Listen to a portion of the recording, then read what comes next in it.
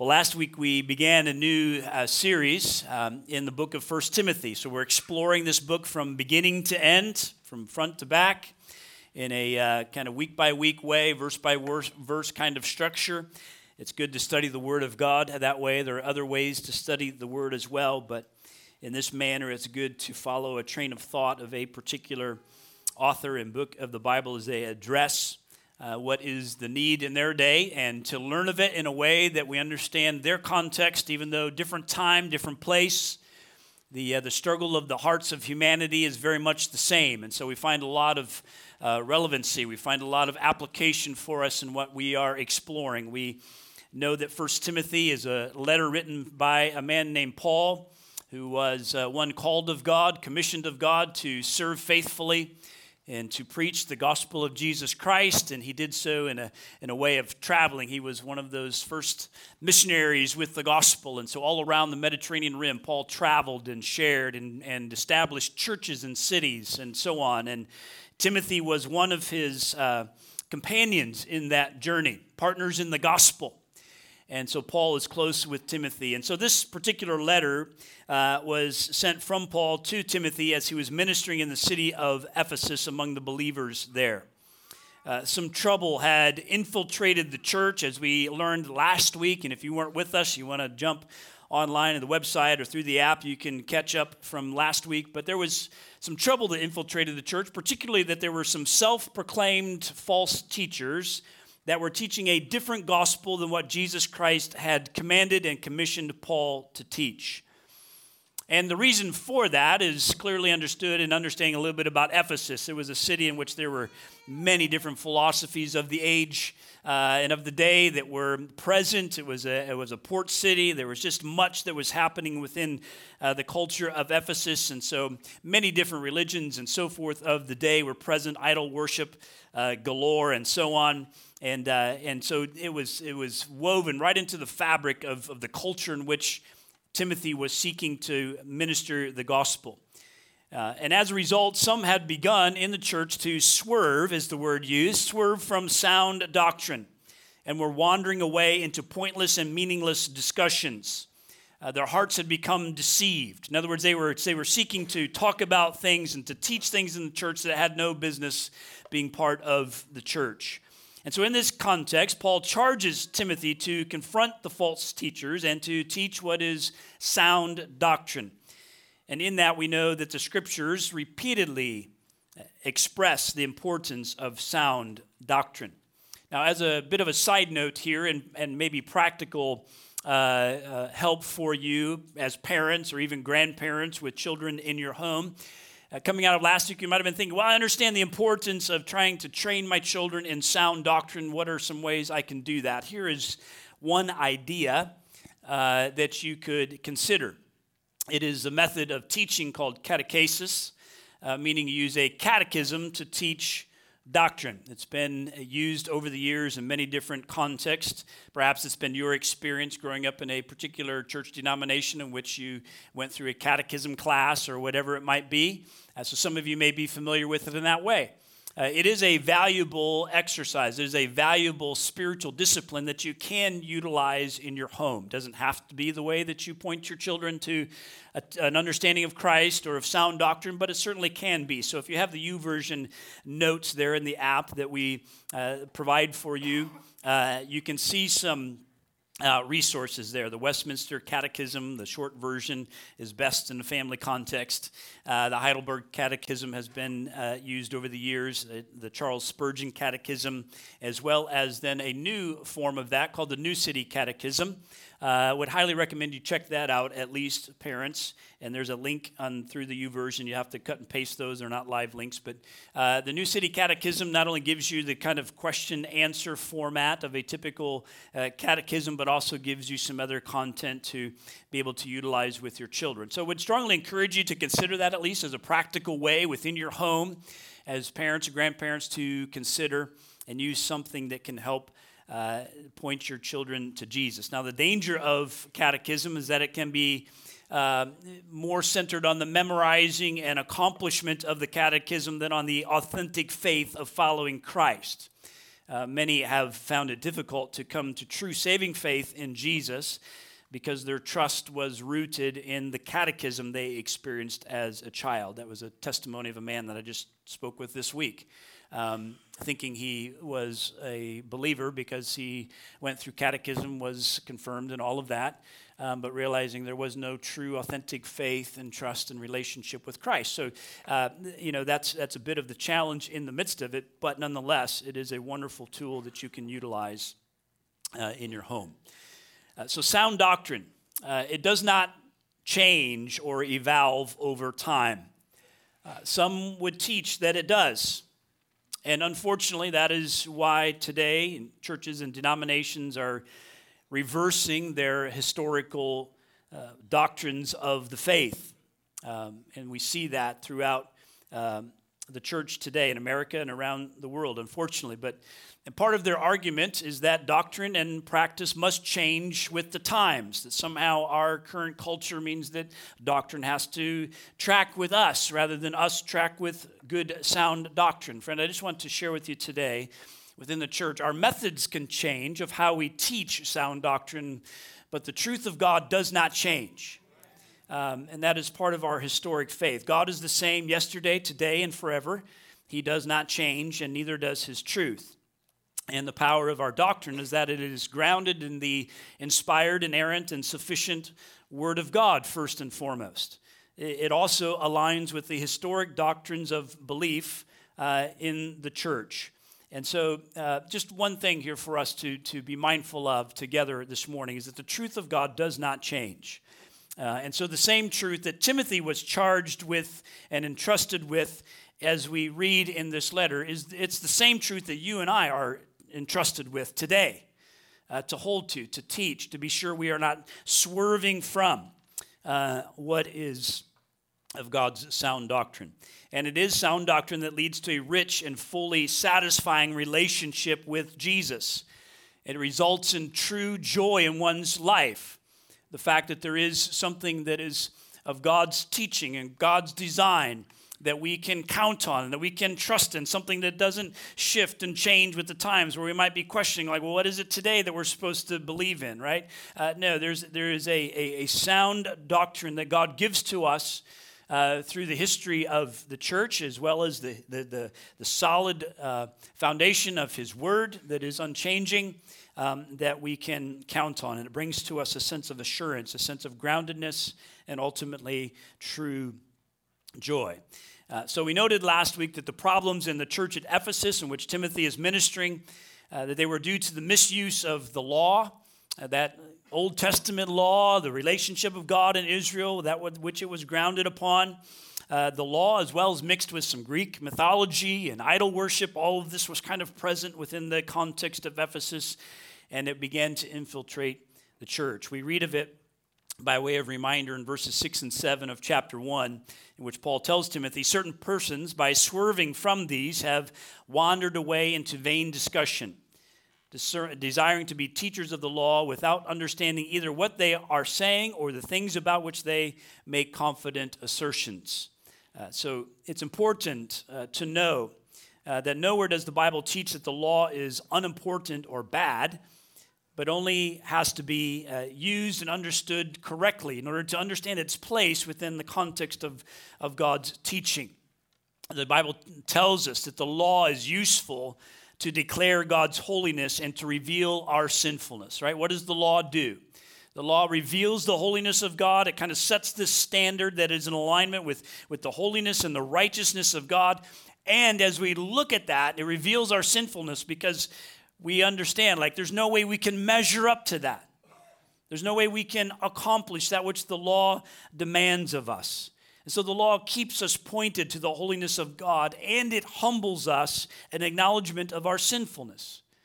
Now, that may sound rather defeating and hopeless in and of itself, right? And that is true. I love what Mark Vroegop, who is the author of a book called Dark Clouds, Deep Mercy, which I would highly recommend to you as a way of processing as believers how we understand suffering and lament and all of that. But what Mark says is that the law is wonderfully useful by being terribly hopeless. right? Just let that sink in for a moment. The law is wonderfully useful by being terribly hopeless. And so this is why we can't stop at just the law. This is why Paul was so concerned about those who began to revert back to just this foundation of the law. And they were teaching that within the church without the fullness of the person of Jesus Christ. And so we know that the law must point us to Jesus. He is the answer for that hopeless state that the law leaves us in. Jesus. This is how he himself spoke of it in Matthew chapter 5, as he gave what we referred to as his Sermon on the Mount. He says, "Do not think that I have come to abolish the law or the prophets. I have not come to abolish them, but to fulfill them. For truly I say to you, until heaven and earth pass away, not an iota, not a dot will pass from the law until all is accomplished." So what's Jesus saying? He's saying, listen, I haven't come to dismiss the law or to get rid of it. I've come to fulfill the law. I've come to be the one that the law points to, right? As we look at the Old Testament, the law and the prophets, what does it do? It all points us to some need for someone, right, to be our answer. And Jesus is that answer. He is the Messiah, the anointed one who came to seek and to save that which was lost. And so Jesus says, I come to fulfill, and nothing of it will be dismissed. Not an iota, not a dot will pass from the law until it is all accomplished. And there is the beauty of the gospel and what we learn in the scriptures. Right? We live in a blessed time in which we get to look back upon the cross and the resurrection of Jesus to find that he is the answer. There are many who lived before Jesus who had this understanding there is someone coming, right, that will be that answer, but they didn't get to see that answer. We get to see that answer in Jesus, right? We're thankful for that. And as we understand that, we know too there's a future hope. The understanding of the gospel provides not only salvation for today, but there's this future hope of eternity in the glory and the presence of God. There is an inheritance that is waiting for us as brothers and sisters in Christ, as children of God. And so we live in a day where there's this already nature of the presence of the gospel in Jesus Christ, and there's this not yet in which we wait for that future fulfillment and ultimate fulfillment of what is ultimately dependent upon the work of Christ as well, right? Amen? And so Jesus says, I come to fulfill the law. So everything points to him. The wrath of God that you and I deserve was totally and once and for all satisfied in Jesus. That good news is what we call the gospel of Jesus Christ. The difference between the law and the gospel is not merely an academic difference or just a matter of semantics. It is a matter of freedom and captivity. It is a matter of truth and error. It is a matter of faith and works. It is a matter of ultimately life and death. That's why Paul was so concerned. That's why he says to Timothy, listen, you got to address this. You got to confront these false teachers. We've got to remain grounded in the sound doctrine and in the truth of Jesus Christ, the gospel. Now you might be tempted to ask, well, what's the big deal? Wasn't the law just in the Old Testament? How is it relevant today? In what way can we be sidetracked by the law or deceived by the law today as they were then? Well, let me answer that with a question I ask people from time to time. In fact, it's a question that those being baptized have to answer here at Crossroads. So if you're desiring to be baptized in a few weeks, you might want to listen for a moment. And this question is helpful because it reveals kind of our understanding of the gospel. That's all it's designed. It's not designed to trap someone or make them feel, embarrassed in how they answer. But it's just helpful. Like, hey, this helps us understand. How do you understand the gospel and the grace of God? Here's the question: if you were to die today, and when standing before God, He asked you, "Why should I let you into my heaven?" How would you answer? Right? If you were to die today and standing before God, He were to ask you, why should I let you into heaven? What would you answer? Many times people will answer things like, well, I hope I've done enough good things. Or the good in my life maybe outweighs the bad. Or I'm not a terrible person, so I hope God will let me in. That's oftentimes the way in which a person will answer. Have you ever had someone describe to you that the way to heaven is by doing enough good things? That's a perspective of relationship with God that is based upon the law, right? Our care, our morality, our goodness. Being a good person. I've heard it repeatedly in my life. Maybe that used to be your belief. Maybe it's your belief today. Maybe as you thought about that, you began to answer that question like, well, hopefully I'm a good person. I pray that today's message enlightens something for you of the grace of God. Here is the one answer I've never heard in response to that question. Because I'm perfect. Right? Nobody has ever answered that I've asked, has ever answered that question. Well, God should let me into his heaven because I'm perfect. See, every person, even without Christ, has enough of a God-given moral compass to know that they are not perfect. And that's exactly the point of Scripture.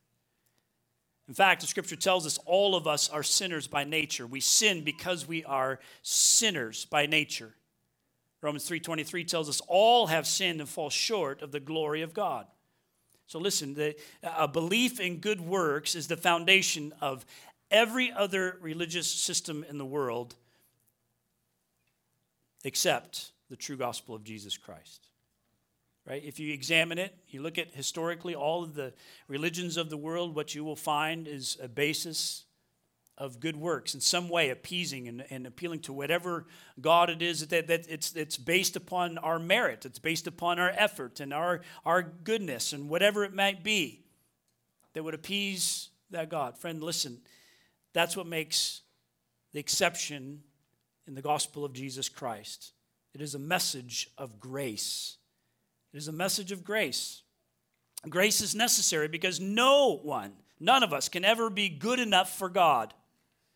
Grace means we have received an undeserved gift. God has said, here is my son that I will offer, that will die upon the, as we sang about this morning, our living hope, right? The one who will die and give of himself for your salvation.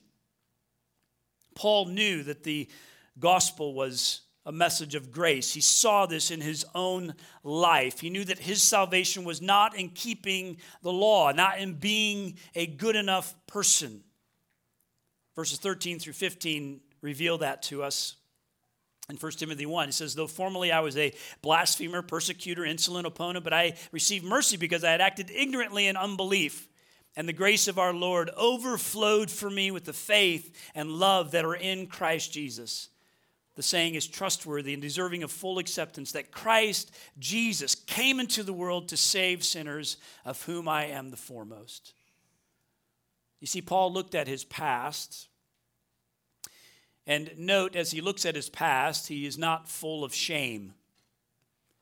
It did not lead him to a point of concluding, this idea of shame or refusing to resisting God because of shame. He uses his past to tell his heart something about his Savior.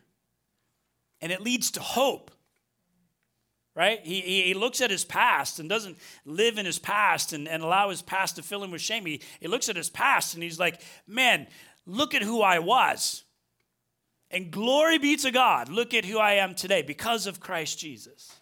He used his past to revel in the grace of God. He says, I'm a blasphemer, meaning he spoke evil about Jesus. He's a persecutor, meaning he was seeking to forcefully make others speak evil of Jesus as well. He was an insolent opponent. The New International Version translates that, a violent man, even causing some to die because they claimed the name of Jesus. The good news, despite who Paul was, he says that he received mercy. He did not receive what he deserved. He was given a gift of God's grace that he did not deserve. The reason, Paul says, is because I had acted ignorantly in unbelief. Ignorance and unbelief, the two most basic characteristics of a person who is apart from Jesus. Ignorance and unbelief, not knowing and not believing.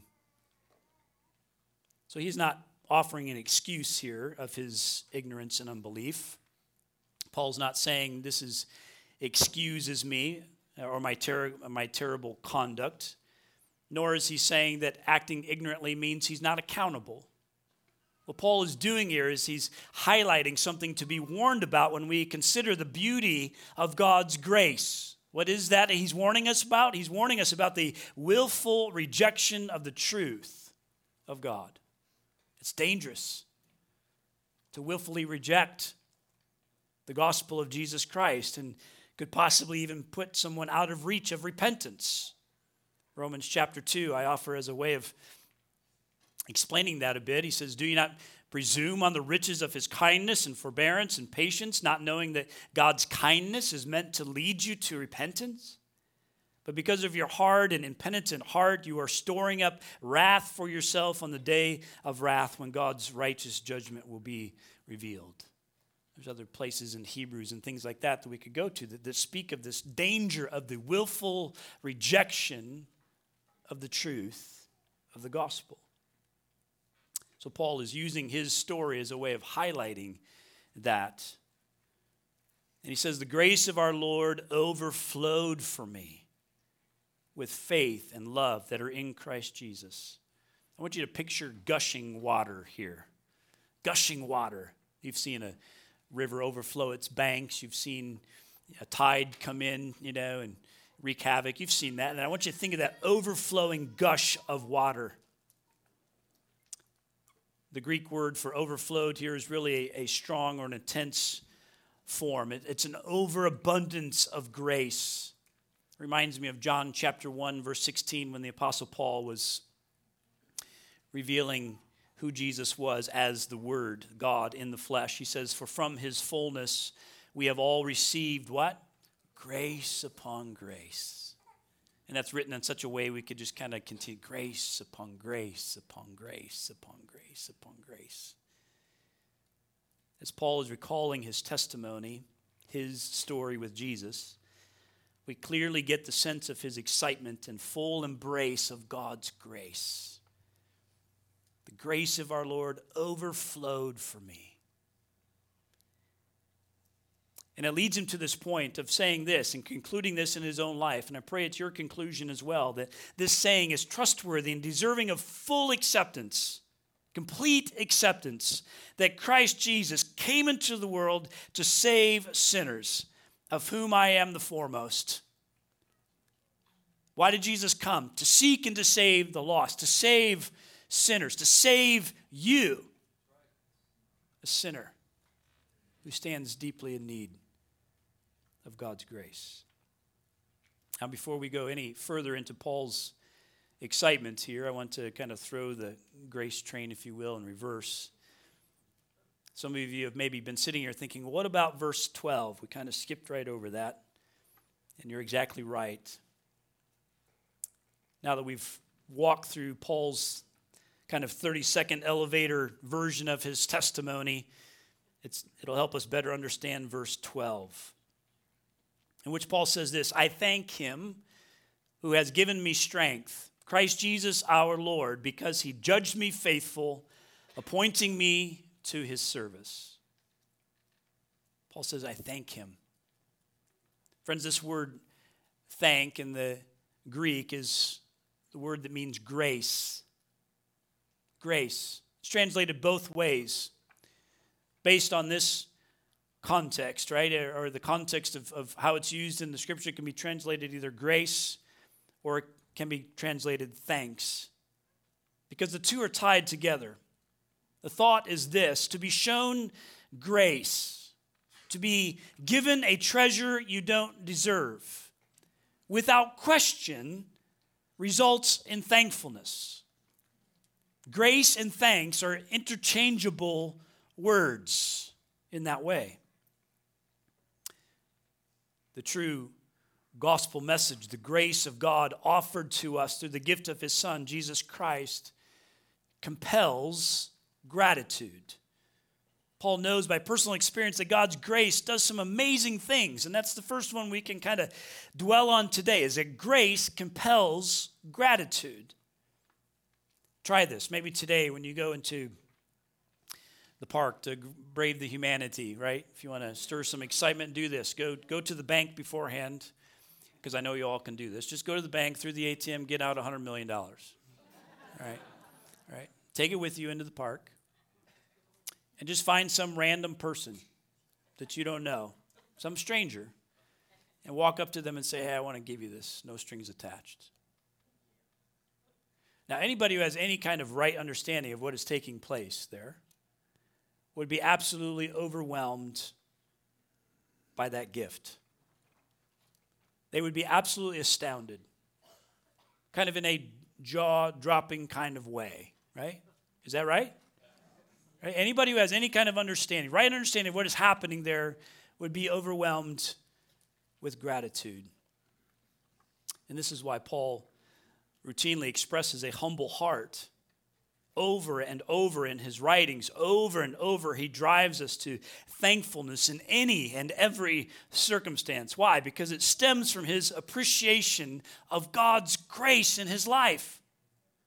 So much so that regardless of the circumstances, and Paul was a man who found himself in some pretty challenging sin. Matter of fact, his life was taken because of his stance for the gospel of Jesus Christ. He was killed. He was a martyr. And Paul was thankful. And Paul references grace all the time.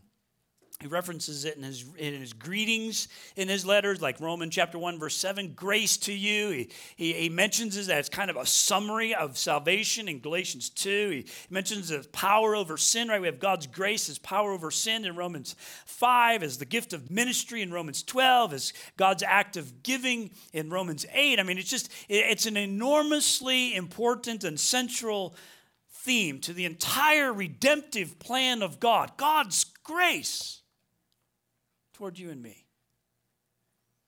And those who really understand the nature of God's grace and the devastating reality of their own unworthiness, they are filled with life-changing gratitude. In other words, this isn't like the child who needs to be told to say thank you, right? Ever had to do that with a child? Somebody gives them, now say thank you, right? No, this is like the child who is giving something that they so appreciate that they kind of squeal with gratitude. Thank you, right? I love again what Vroegop says about this grace. He says, this grace-saturated perspective is a game changer. It radically alters how you see everything, but especially yourself. Paul has a horrendous past, and I'm sure so do you. While you may not have committed the sins that Paul had, you still have things in your past that are embarrassing and disappointing and awful. Rather than denying the past, minimizing the past, or justifying the past, Paul does what grace-captivated people do. He views it through the lens of God's amazing grace. The shame of the past is eclipsed with the mercy of God. The past is still there, but the past is not supreme. God, through Christ, rescued you from yourself. End quote, right? I love how he frames that as grace captivated people. Friend, are you a grace captivated person in your relationship with God? What a thing for us to ponder for a moment. Every day. You might think, well, yeah, there's times I like every day. Every day do you live as a grace-captivated person. We know that grace compels gratitude. We also know that grace strengthens you. Paul says, I thank him who has given me strength.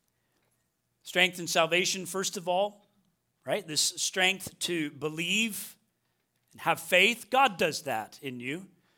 God puts that mustard seed of faith in you, which enables you to respond in faith. God does that. Your salvation is not of your own doing. What is completely dead cannot be brought to life on its own. We are dead in our sins, friends. We cannot be brought to life on our own. God gives to us that seed of faith in our heart. That is of his grace to even do that. And we respond in faith. Paul writes of it in verse 16. He says, "But I received mercy for this reason, that in me as the foremost Christ Jesus might display his perfect patience as an example to those who are to believe in him for eternal life." This perfect patience, God's patience to put up with our sin as he awaits those who will come to know him. 2 Peter chapter 3, verse 9, Peter, another apostle of Christ, agrees with Paul. He says, "The Lord is not slow to fulfill his promise, as some count slowness, but is patient towards you, not wishing that any should perish, but that all should reach repentance." That's the heart of God for you, friend, that he's patient toward us. Why? Because he's waiting for more to say yes. And Paul says, I'm that perfect display of God's grace and his patience. I mean, can you imagine what my life deserved? Can you imagine being that persecutor, insolent man, the violent man that I was toward faith in Jesus Christ? God was paying. My life deserved death in an instant, yet God used my life as a display of his wonderful patience. Don't give up praying for your friends, for your family that you've been praying for a long time to come to faith in Christ, friend. Right? Stay faithful. Keep trusting. Keep praying for their soul. And beyond that, it's God's grace that he grants to us that strengthens us to live to the praise of his glory.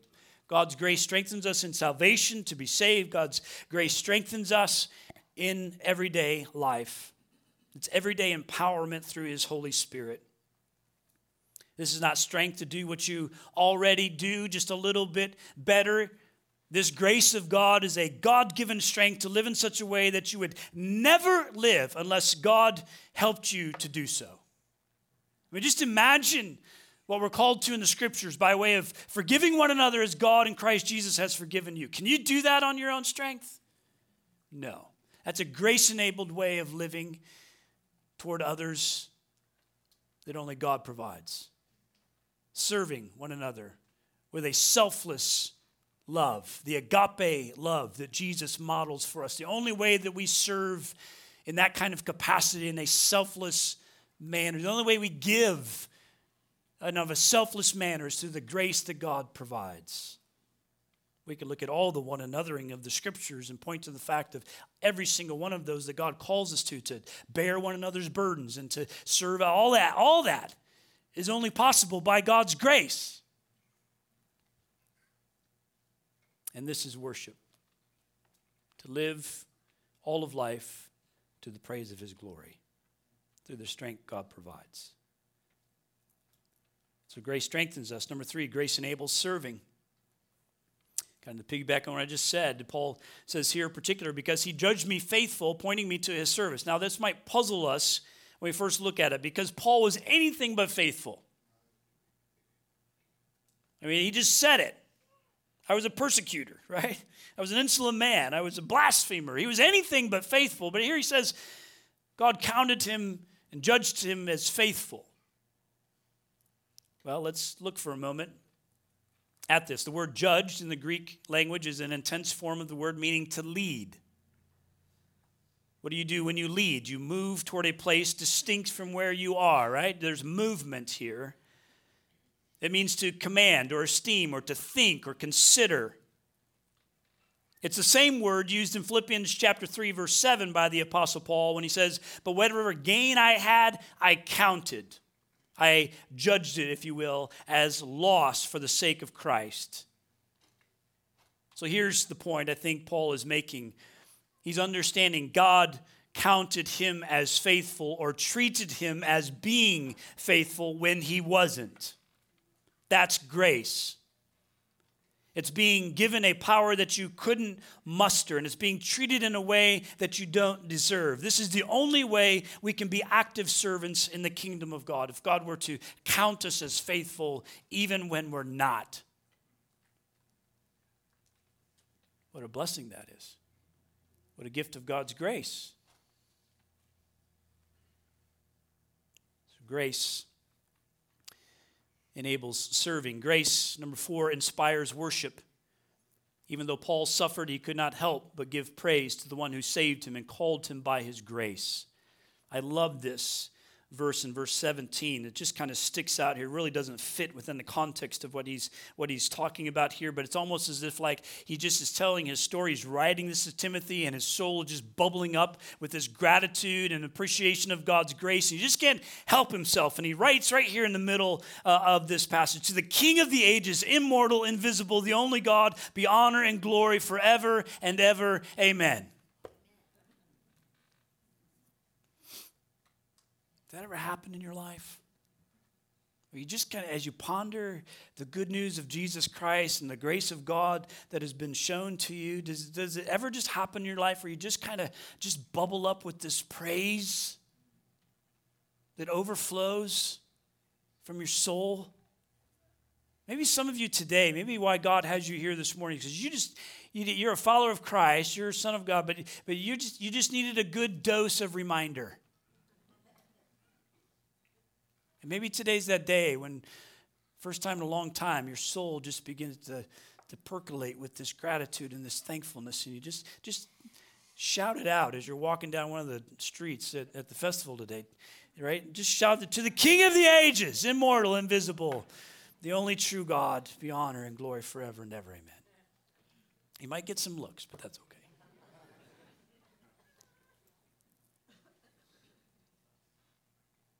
Parents, listen. I mentioned something like using a catechism at the beginning, which is helpful.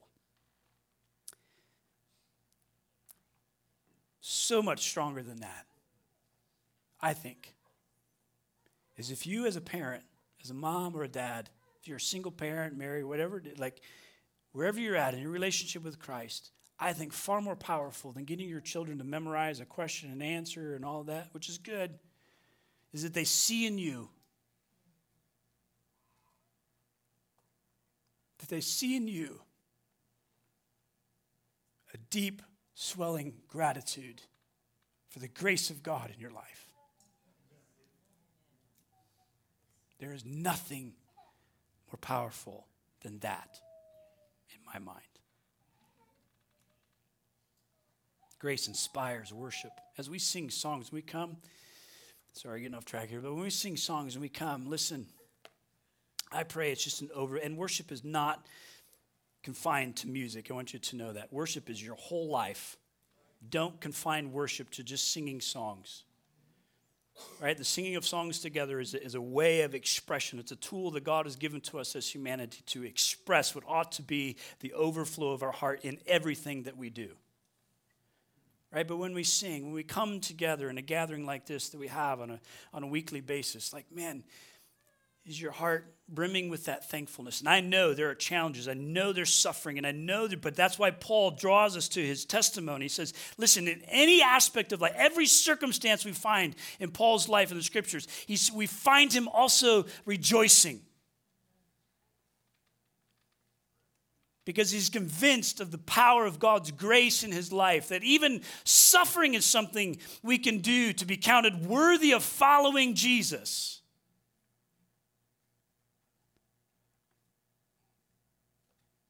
Grace inspires worship.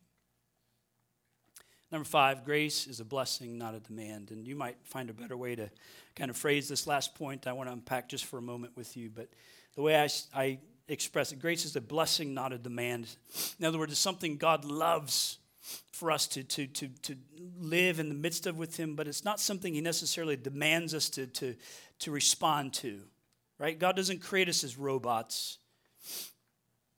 Verse 18, he says, this charge, Paul says to Timothy, this charge to not abandon or forsake God's grace, but to declare and hold firm the gospel. He says, this charge I entrust to you, Timothy. If we were to fast forward for a moment to 2 Timothy, the next letter that Paul writes to him, he says, and Timothy, you're going to be entrusting that same message to other faithful men who can take and teach that in the church as well, right? We see this generational, this multiplying of faithful teachers of the word and those who will hold to the gospel. He says, I entrust it to you, Timothy, my child, in accordance with the prophecies previously made about you, that by them you may wage the good warfare, holding faith and a good conscience. By rejecting this, some have made a shipwreck of their faith among whom are Hymenaeus and Alexander, whom I have handed over to Satan that they may learn not to blaspheme. That's not a handing over out of a maliciousness. That's a handing over. Paul saying, listen, I want them to see the error of their way, right? Lord, use this in their life to point them, to draw them back to Jesus, convict them of their sin, and so on. Right? This isn't a malicious thing Paul is saying, but he acknowledges the blessing it is to receive God's grace, and we're clearly called to be good stewards of the message that we have been entrusted with. But it's not something God demands of us. And some, unfortunately, have made a shipwreck of their faith, he says. They've become distracted.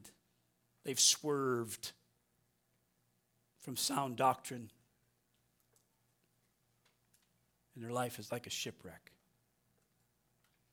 Unfortunately, we see that today too. Right? The words we might use today is something like Christians who are deconstructing their faith, or whatever it might be. That temptation was real then, it's real now. God's grace is a blessing. It's not a demand. It's not something that God forces us to respond to.